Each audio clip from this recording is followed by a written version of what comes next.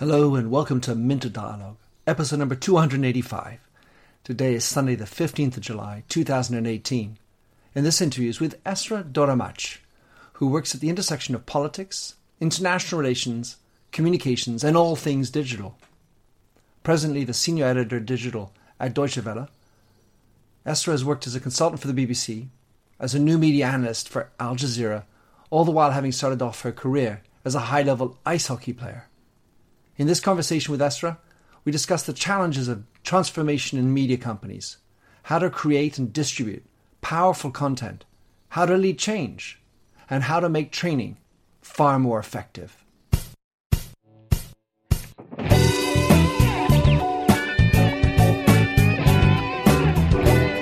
Welcome to the Minter Dialogue podcast, where we discuss branding and all things digital. I am Minter Dial, your host, and you'll find the show notes on my eponymous site, minterdial.com. Enjoy the show. So, Esra Dogramaci, it's a pleasure to have you on the show. Esra, you and I met at the Global Editors Network. We've been regular frequenters of the Gen, amongst a crowd of Fidel Gen supporters. And I was immediately attracted to your massively international background, and I think, like you, may be feeling somehow able to be a citizen of many places or globally. And you've had this lovely, very interesting background that starts in sports and ends up at Die Welt. So tell us in your own words, Esra, who are you, and what are you up to? What do you like to talk about? Well, thank you very much for having me. Yes, you're right, except on one point. I'm currently at Deutsche Welle, not Die Welt. Oh, excuse me. Another DW, sorry about another that. DW, that's right, but not for too much longer. So this all started back when I was about 16 years old, playing ice hockey in Australia. And no, it's not a very common sport in Australia, but I fell into it because I played indoor hockey and field hockey.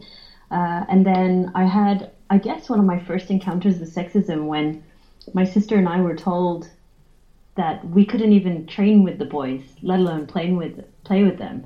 So we were both at quite good levels then, and there was no other way for us to get better. And so at 16 years of age, I just decided I'm going to go to the best place in the world to play ice hockey, and that was Canada.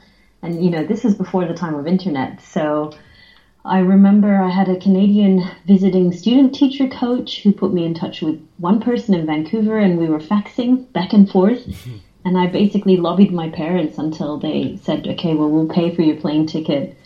And looking back on it, I realized how bold it was to do something like that at such a young age.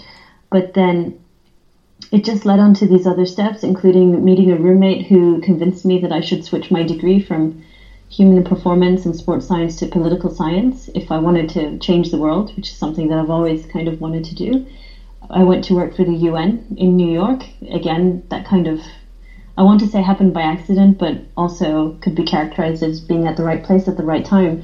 And then my family background is Turkish, but I'd never lived in Turkey.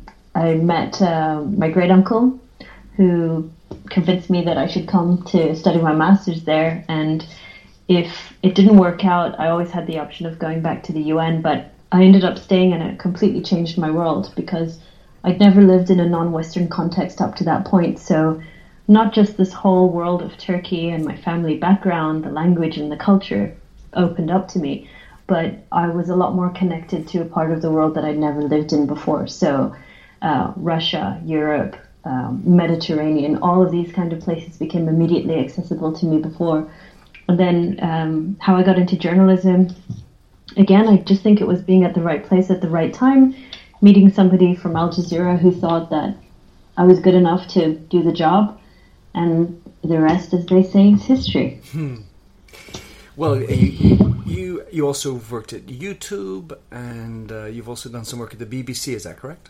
No, I haven't worked at YouTube. While I was working at the BBC, one of my biggest projects was running YouTube for World Service Languages. So I ran a team that looked after 20 channels, broke all kinds of digital records, and then that project was disbanded. But what gives me a lot of gratification is that every single person on that team since then has gone on to do great things. So one person is a digital editor for India, another one is running video for America's section, another one is a growth editor, another one is now running YouTube for BBC News. And so that, of course, makes me very happy to see that everybody who was on that team has gone on and done so well. Esra's progeny of sorts. So let's just start with the ice hockey. What did you take away from your experience in doing ice hockey and playing at such a high level? So I was very lucky because the place that I ended up in Canada was a national training center, and it was the first year that they'd put together this full-time women's hockey program, and I was the first international person there. The rest were all Canadians. And our coaches included Shannon Miller, who was Canada's first Olympic women's coach and also head of Team Canada for a long time. And all the other coaches that came through afterwards were also national team coaches. So the people who I was on the ice with daily were all national team members, Olympic team members. I lived with two speed skaters, one of them who went on to become a gold medal winner in, I think it was the Turin Games some years ago. And so what I took away from that, I think, would be two key things.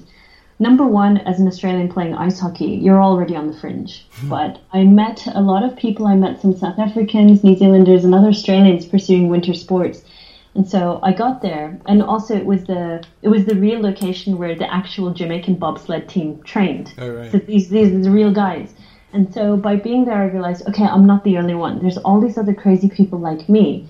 And outside of that geographical context, when you're involved in a sport at such a high level like that and the level of commitment, you give up a lot. So while all of your friends go out drinking and partying on the weekends, you're in bed early because you've got practice the next day. Mm-hmm. So we would be training normally 5 hours a day, 5 to 6 days a week for 11 months of the year. So you make a lot of compromises in your life like that, but it's also, we wouldn't rather be doing anything else.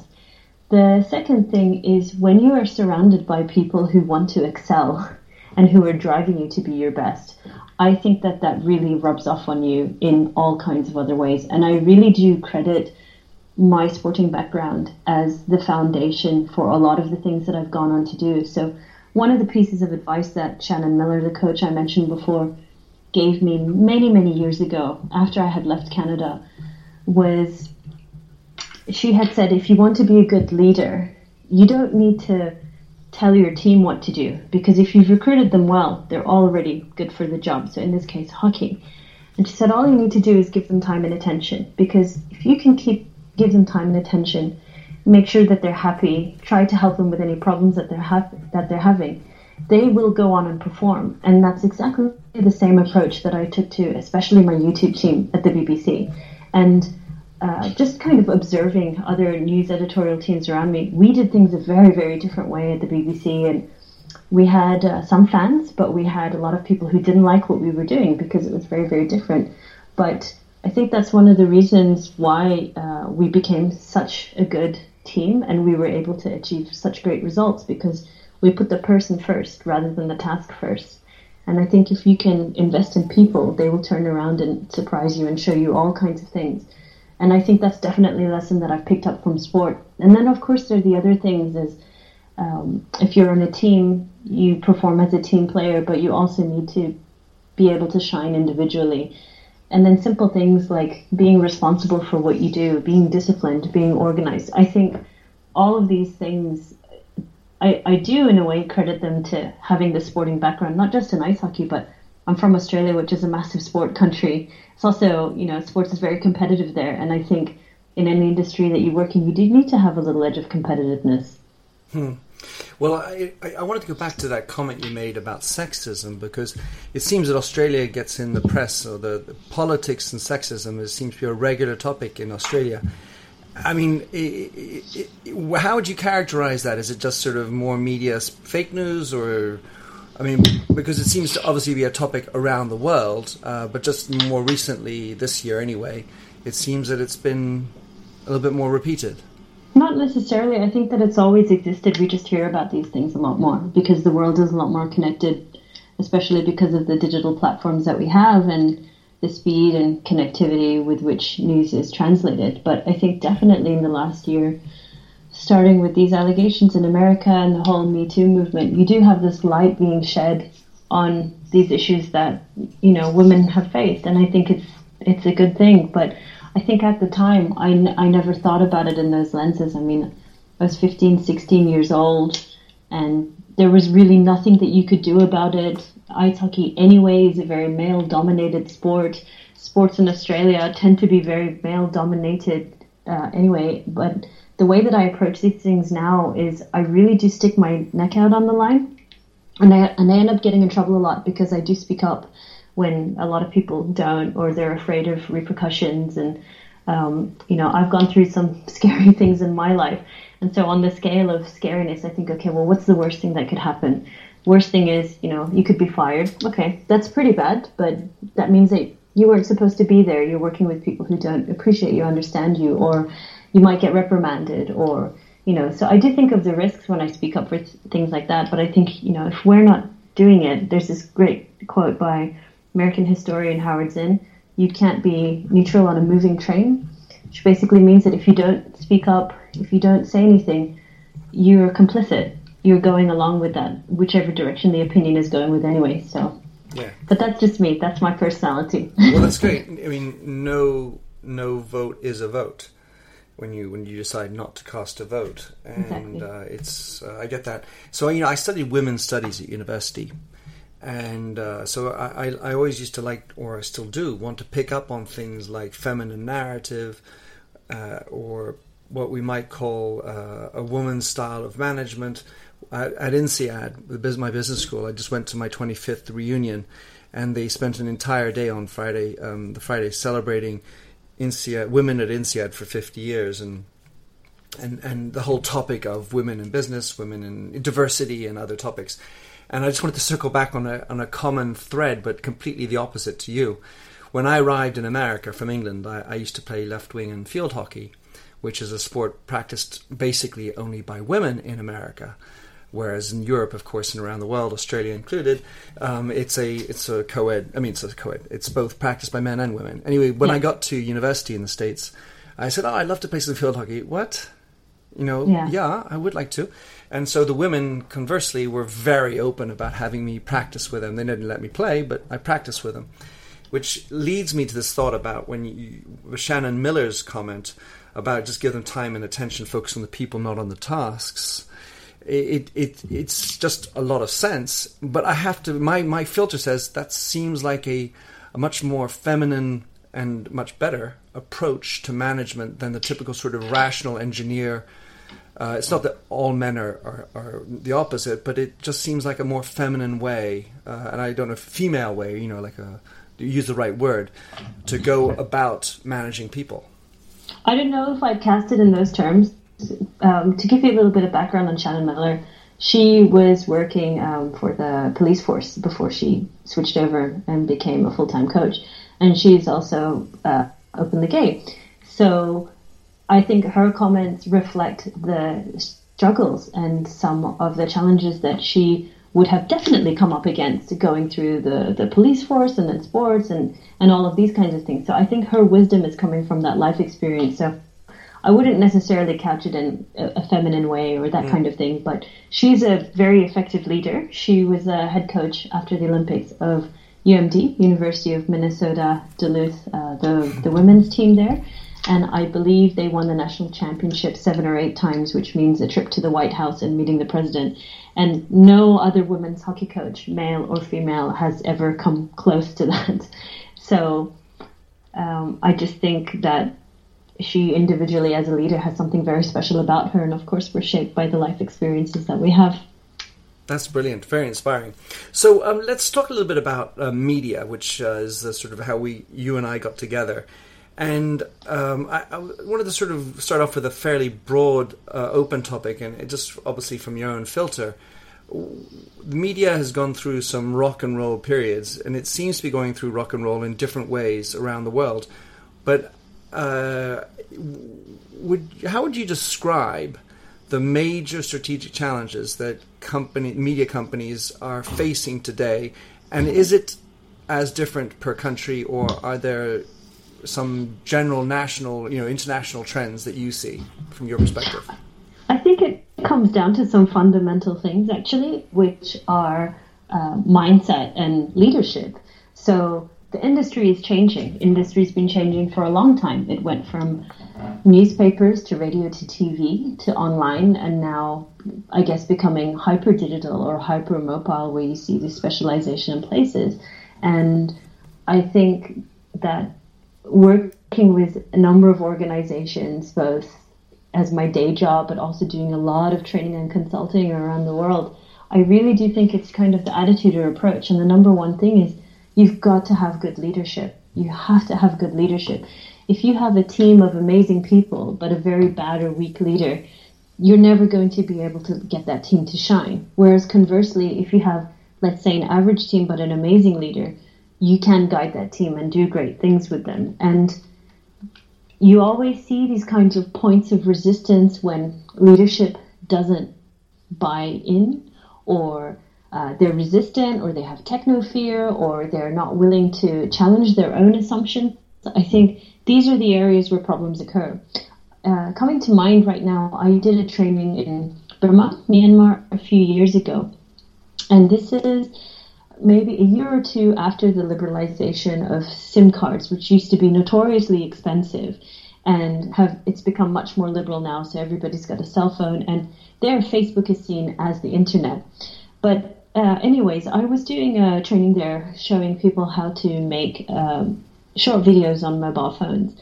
And when you have a look at the people who we were training, they didn't really have that much in terms of material or maybe even opportunity in their lives compared to what we who are living in the West are used to. But whenever we gave them a challenge or asked them to do something, the enthusiasm and kind of the determination to overcome any kind of obstacle to get it done was so inspiring. And then I want to contrast it with the week after that. I came back to London, and I was doing a training in London with people who were either from Europe or who had been educated in Europe. And it was exactly the same training, and there was no shortage of excuses that I was given as to why what I was asking them was impossible. So I think it's a combination of kind of, in that example, the mindset and the hunger. And I think this is true actually of all of the trainings that I've done in Asia, especially in developing areas where just people hustle more, they want to achieve more. And unfortunately, a certain level of complacency in the West. And again, that ties in very nicely with the leadership, because if you do have people who are inspiring you or giving you the room to experiment, a lot of people talk about, we want to fail, but we want to fail fast. But actually, when it comes down to the crunch, they're very risk averse, and you'll be punished if you take risks and you fail. So, I mean, all of that is important, the culture that you set up. So that doesn't answer the question in terms of what are the big digital challenges I see. I think it's really about these basic foundational things about culture, about leadership, about how do you lead an organization? How do you lead a team? What kind of environment are you creating for people to be their best? Or are you just treating them as cogs in a wheel? That's fascinating. When I was at INSEAD, I listened to a professor give a speech for all the alumni, the returning old farts. And Giampiero Petriglieri, he's called. And he said that there's $150 billion spent per year on corporate leadership training programs. And yet, 86% of top executives surveyed in a very large amount of Fortune 500 companies say that 86% say that they are not the appropriate leaders for tomorrow, or that they have the appropriate leadership already on board. So there's a massive disconnect, a lot of spending on training, just like you were saying. And the conclusion I have, sort of mixing that with what you just said, is that, and I do a lot of trainings as well, is that if the boss who is prescribing your training is brought Esra in or mentor in, isn't fully subscribed, hopefully even participatory in the training, then the chances of it transforming people's lives and performance is reduced. Right, absolutely. And I think we can do trainings until the cows come home, but there's one thing that's missing there, which is accountability. So I just came across a stat of one of the big tech companies saying that they've trained 95,000 people on certain newsroom tools. And I think, well, that's a nice aggregate number, but was there any follow-up done to see, okay, 1 week after, 2 weeks after, 2 months after, 1 year after, are these people still using these tools? What's the uptake? Or is it just about saying, oh, look, we hit these numbers and we hit these targets? Now, to the point about leaders, I just want to name check somebody here. Inga Thordar, who is the executive director, I think, at CNN International. She's somebody who really stands out for me because she's not just thinking of herself, she's thinking of succession. And I have seen very, very few leaders do that. So when you raise the point about leaders saying we're not the right person for this job, yeah, they can say that. But then at the end of the day, they all enjoy their nice benefits package and their nice salaries. And you're not going to see too many people reluctant to give that up or step to the side to make way for the people who are coming along. And that's normal. That's just life. But I point out Inky because she's been thinking about this for a long time, ever since she joined CNN. She's also ex-BBC, about making sure that she's creating a path for the people who are coming after her. And she's actively doing that as well. And you don't see that a lot. And I think of the notion of delegation and this notion of needing to control. So on the one hand, there's I want to control everything, and I want to be the guy or the woman who gives all the vision, and makes all the decisions, doesn't want to let go of any control. And the other one is the total lack of control, which is when you give it up and the other person takes it over. And if you can create a team of people who are better than you, what better example? And a little bit along the lines of what you were saying at the beginning, which is that you're so happy about how the progression of all the folks that you were working with at the BBC have moved on. Yeah, exactly. There's another quote that I like, which is delegation is the key to success. I think if you try to do everything by yourself, you are going to fail. And I also think that people who try to take all the credit for themselves do come across as quite arrogant. And I think people can see those people for what they are. But again, we have to be careful because a lot of people say, yeah, I'm going to hire people who are smarter than me. But when it comes down to the crunch, no, they don't do that. They want to have control. They want to have all the plaudits sung about them. So, we talk about training, but it really does require a level of self-awareness, of keeping your ego in check. And that's not something that you get sitting through a 60-minute session. This is something that you work on over years and years and years and years. But again, it comes down to your leadership. I think it comes down to your human resources or your people's office who are invested in the culture. And I think that's why you see, for example, so many great things being said about Google, because they invest in that culture. Another one that's closer to news is a European Journalism Center. They really focus on the culture and the environment that they create for everybody to thrive. And they have a leader who is not obsessed about doing everything or taking credit for themselves. Number one, because it's impossible, but also because, too, they know that their success comes off the back of other people's success. So if other people shine, they will also shine as well. When looking at the work that you've been doing across these different media, naturally it's not always been the same remit, but media companies have had to go through this massive shift, tremor, earthquake of moving into digital. How do you describe what makes for success within the organization of moving along? I mean, leadership is one thing, but as it pertains to the group you're working with, you've got to move them from point A to point B. What makes for that to happen? Are there any sort of magic markers to make that come alive? Well, I can tell you what I've learned, because I've worked in a few organizations now that are quite big, in the sense that they have a lot of different language services or a lot of different programs like sports or culture or whatnot. And you can't change everything and you can't do everything at the same time. So what I've learned is I don't try to convince everyone anymore. I look for the people who are willing to come on this journey with me. So the people who are already open-minded to it or are already doing some kind of things, and I can just with the little tweaks really, really help them shine. So that's kind of my first target group. The second group of people that I'm looking at are the people on the fence, because I know that I can convince them with data and demystify the process with them. The people who I have stopped spending time on are the people who don't believe in whatever you're trying to do. And I've used this example in a few places I've spoken, which is, I remember sitting down about 2 years ago with one editor for 90 minutes, 90 minutes, and using analytics to explain why their videos were not performing. Because what they were doing was essentially spamming the audience, sending out between 10 to 20 videos every day. And the videos had a really low view count. And I was trying to say, you know, this isn't working. You dramatically need to cut down and define what your proposition is so your audience knows what you're about. And the response this person gave me was as follows. Well, the reason why our videos aren't doing so well is because our audience hasn't discovered them yet.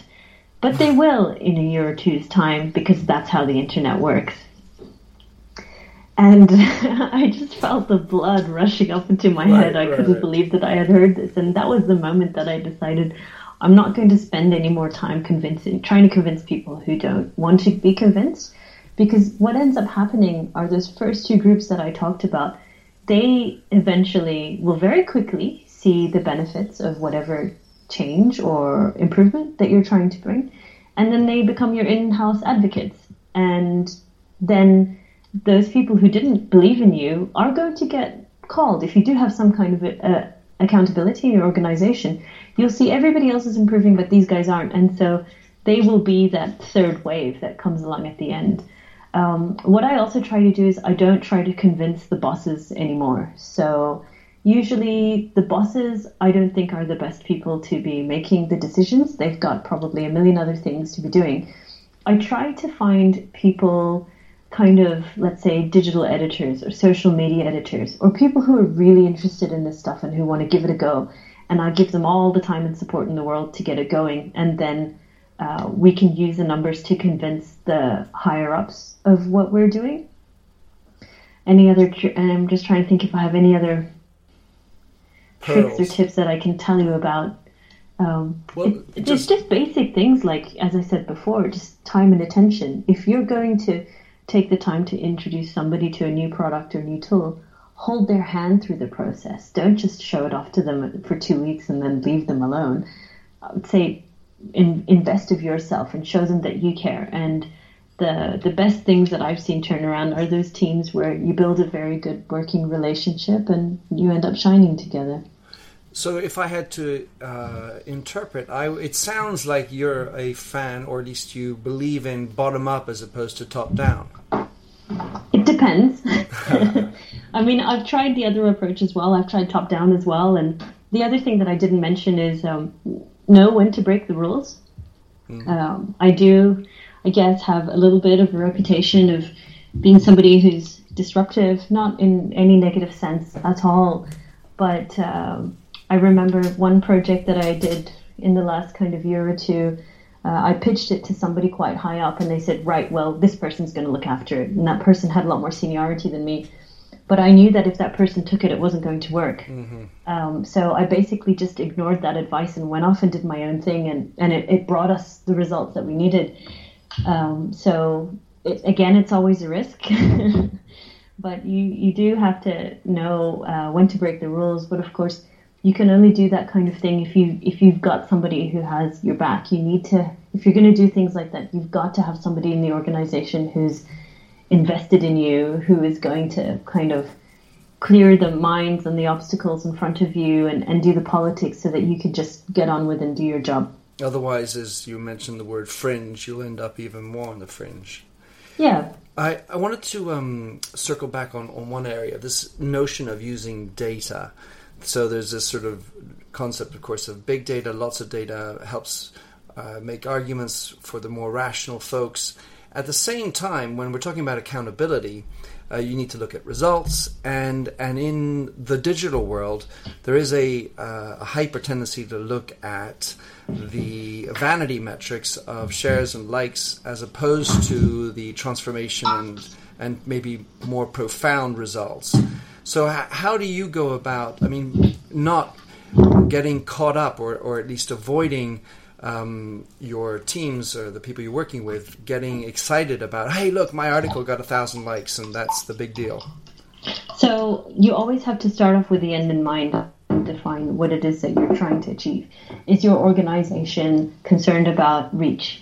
Is it concerned about making money? Is it concerned about having really, really high engagement? So I've always worked for public sector broadcasters, so there's never been really an incentive for financial return or revenue, even though there are certain platforms that do give you the opportunity to do that. And my argument would be then use that revenue that you're bringing in to invest back into your projects. That's to one side. But I'd start off with the end in mind. So these could be very, very specific things of, let's say that you are launching a video product on Facebook and you notice that your viewers are 55 and above and they're male, but that's not your target demographic. Let's say you're trying to bring in a target demographic of 18 to 35 females from Africa. If you have that kind of goal in mind, it's very easy to then work backwards to figure out, okay, where is your audience leaving? Why are they leaving? Or what type of content is resonating with them? And you can get really specific to what kind of days of week and what times of day is this working. Now, I have spoken and written about vanity metrics before, and into that category I put things like reach, clicks, views, likes, and the reason for that is because it doesn't mean anything. So let's just speculate for a moment.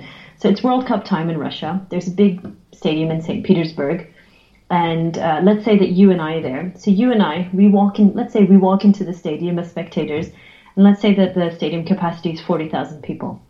So you and I could say we've reached 40,000 people, okay? Or we've viewed 40,000 people. 40,000 people have viewed us. So that's what that means.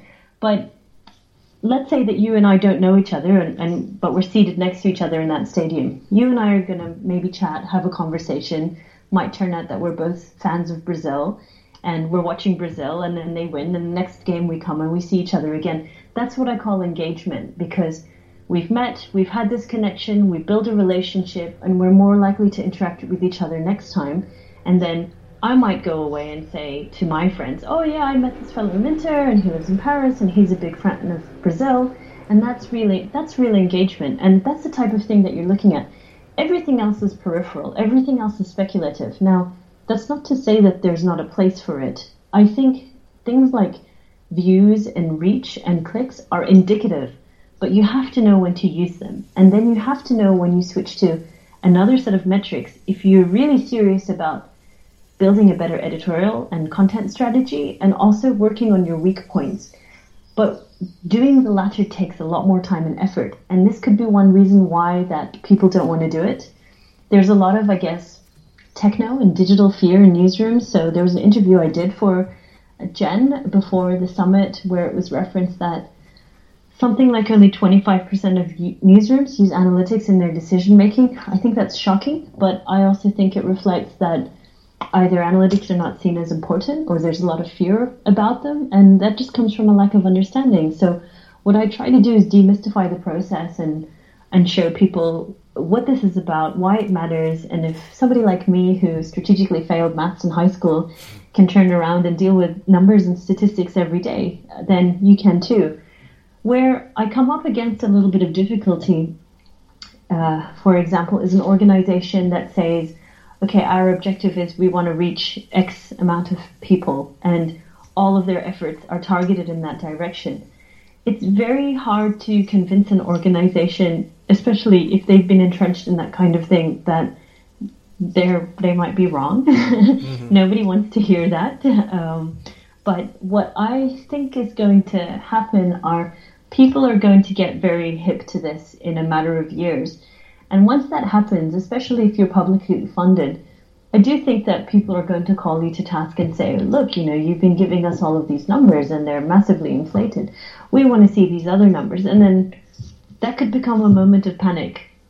But I think if you concentrate on things like building a relationship with your audience, building loyalty, measuring that through things like engagement, you will not only see your numbers rise, but you will see all of those other numbers go up. And it's not true the other way around. Well, there are a lot of wonderful pearls in what you're providing for us, Esra. I mean, for everybody, whether it's in media or outside, and I think there's a lot to reflect on. And I sort of had this idea that maybe you're the truth sayer, the one who brings in truth, even in the face of it not being a welcome surprise.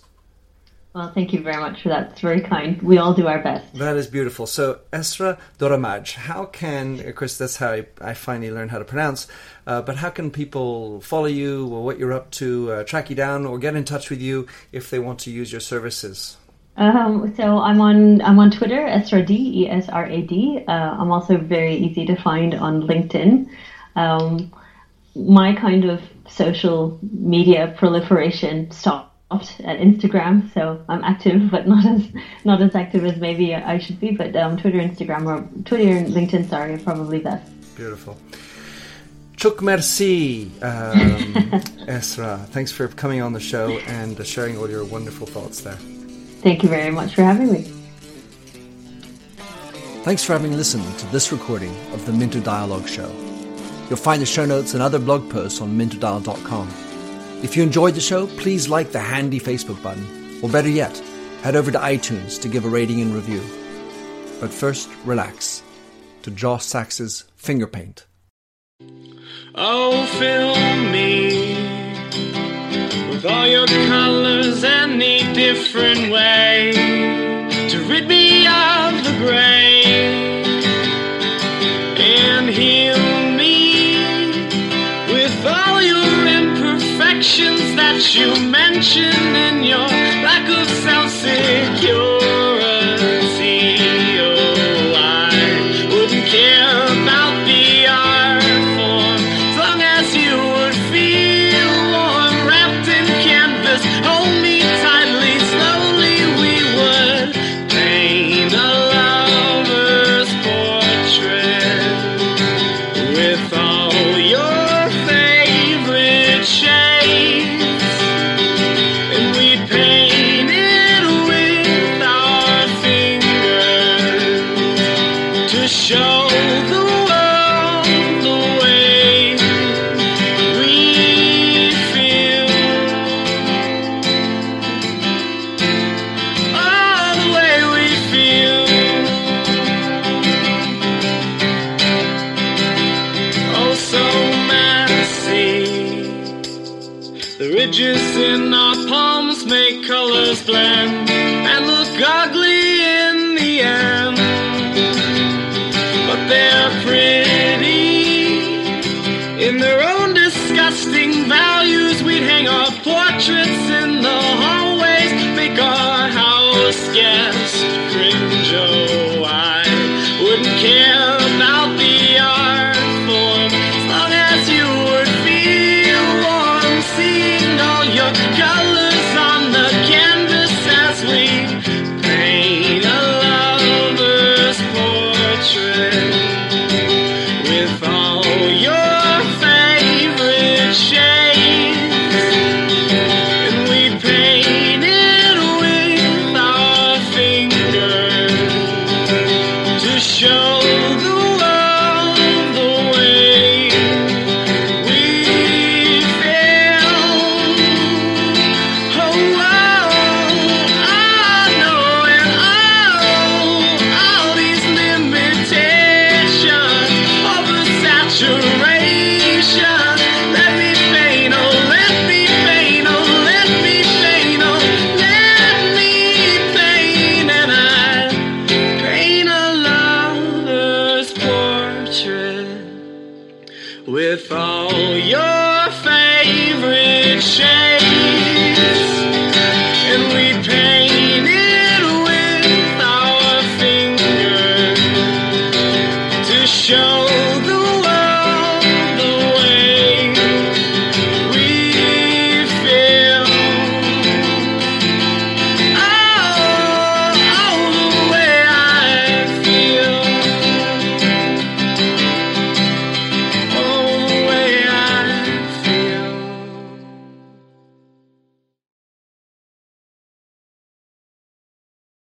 Hi, my name is Sarah, and I want to tell you about my podcast called Can I offer you some feedback? I'm a business consultant and executive coach with over 20 years' experience in change management, leadership development, and naturally providing feedback to high performers. My podcast is for those of you who have a complicated relationship with feedback, whether giving, receiving, avoiding, or seeking. Feedback is essential for our development. In each episode, you'll hear from real people across industries with their ideas, perspectives, and best practices on feedback.